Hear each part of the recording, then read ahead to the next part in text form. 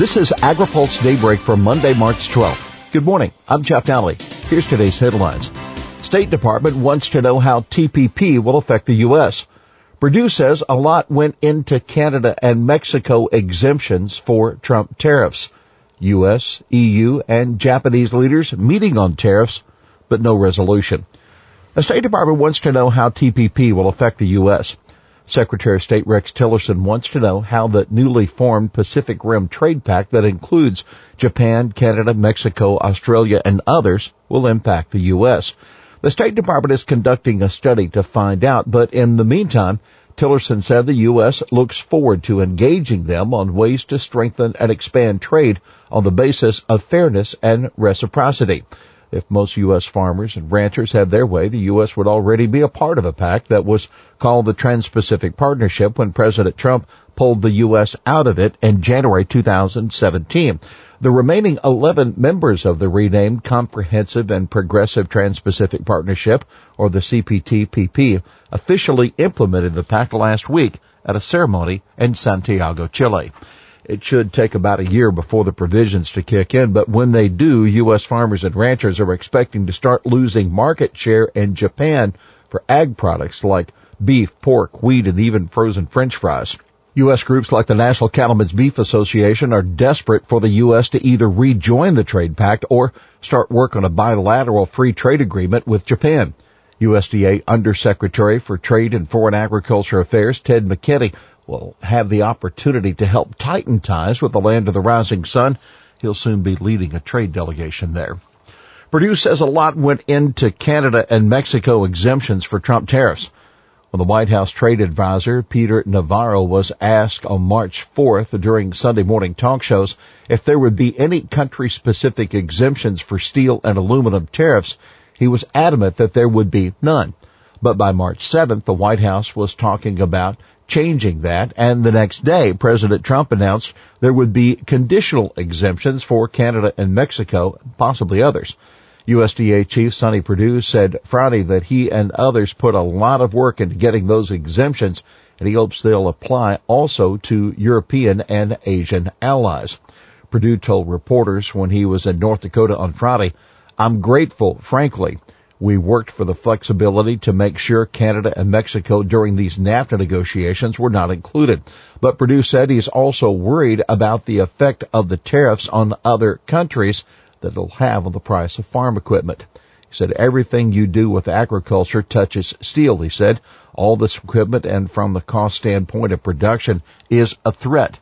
We have to be concerned about that." Purdue is not the only one concerned. The National Corn Growers Association said in a statement on Friday, new tariffs on steel and aluminum might not only trigger retaliation from our trading partners, but could also increase the price farmers pay for necessary equipment such as tractors and combines. The National Corn Growers Association is hopeful that as the administration moves forward, it will work to minimize the impacts upon America's agriculture sector. U.S., EU, and Japanese leaders meet on tariffs, but no resolution.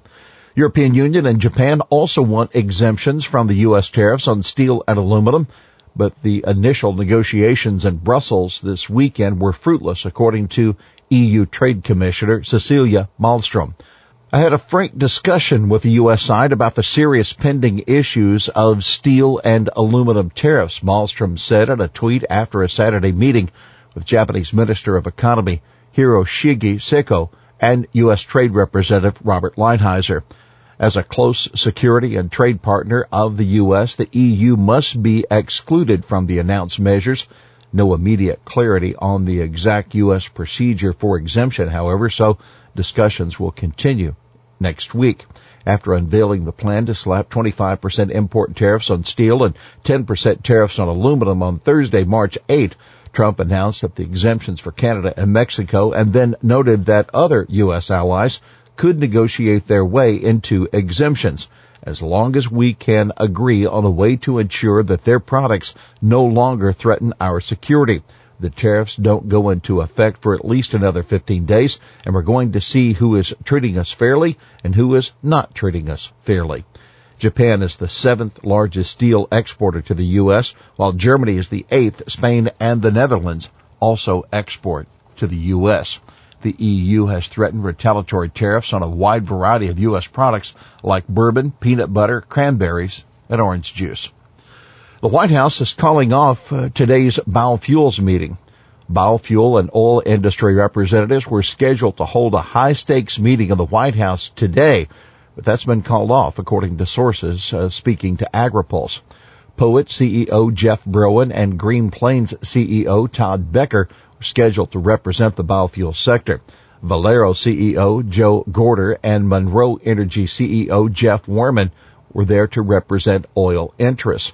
At the heart of the debate is Trump's proposal for a 2-year cap on the price of renewable identification numbers, or RINs, and regulatory relief to allow summer sale of E15 to increase sales of ethanol. A source tells AgriPulse that the Trump administration said dialogue was not ready to elevate to the White House level just yet. Egypt needs more soybeans. Egyptian companies have been expanding the country's crushing capacity, and that represents a substantial opportunity for U.S. exporters, according to a new report from the USDA's Foreign Agriculture Service. FAS analysis said in the report that local industry aims to produce affordable, high-quality blended oil in addition to high-protein soybean meal for the feed industry. Egypt is now forecast to import 2.8 million tons of soybeans for the 18-19 marketing year. It's a 17% increase from the 2.4 million tons in the 17-18 crop year. Cargill and Cairo-based Alexandria Company for seed processing and derivatives are expected to double their crushing capacity in Egypt, adding 6,000 tons of daily crushing capacity in existing plants. Puerto Rican beekeepers get a helping hand. The Pollinator Partnership has now provided about 1,000 hives to beekeepers on Puerto Rico who suffered catastrophic damages from Hurricane Maria and Irma. Partnership Director Val Dulcini recently returned from Puerto Rico, where he said recovery efforts have yet to restore power throughout the island. NPR recently reported that 11% of the island still lacks power. The partnership has raised about $20,000 of its $50,000 GoFundMe goal to help beekeepers in Puerto Rico, with contributions coming from a variety of sources, including fellow beekeepers throughout the U.S. Dulcini told AgriPulse he's working with agribusinesses to develop an apprenticeship program on the island. He also gave credit to groups such as the American Beekeeping Federation, American Honey Producers Association, and the National Honey Board. There were about 150 beekeepers on the island before the storms. Dulcini said he hopes that the partnership can get that number back to well more than 100. There is a lot of work to do, he said. Well, that's Daybreak for this Monday, March 12th. AgriPulse Daybreak is brought to you by Watkinson Miller and the United Soybean Board. For the latest news out of Washington, D.C., visit agripulse.com. For AgriPulse Daybreak, I'm Jeff Daly.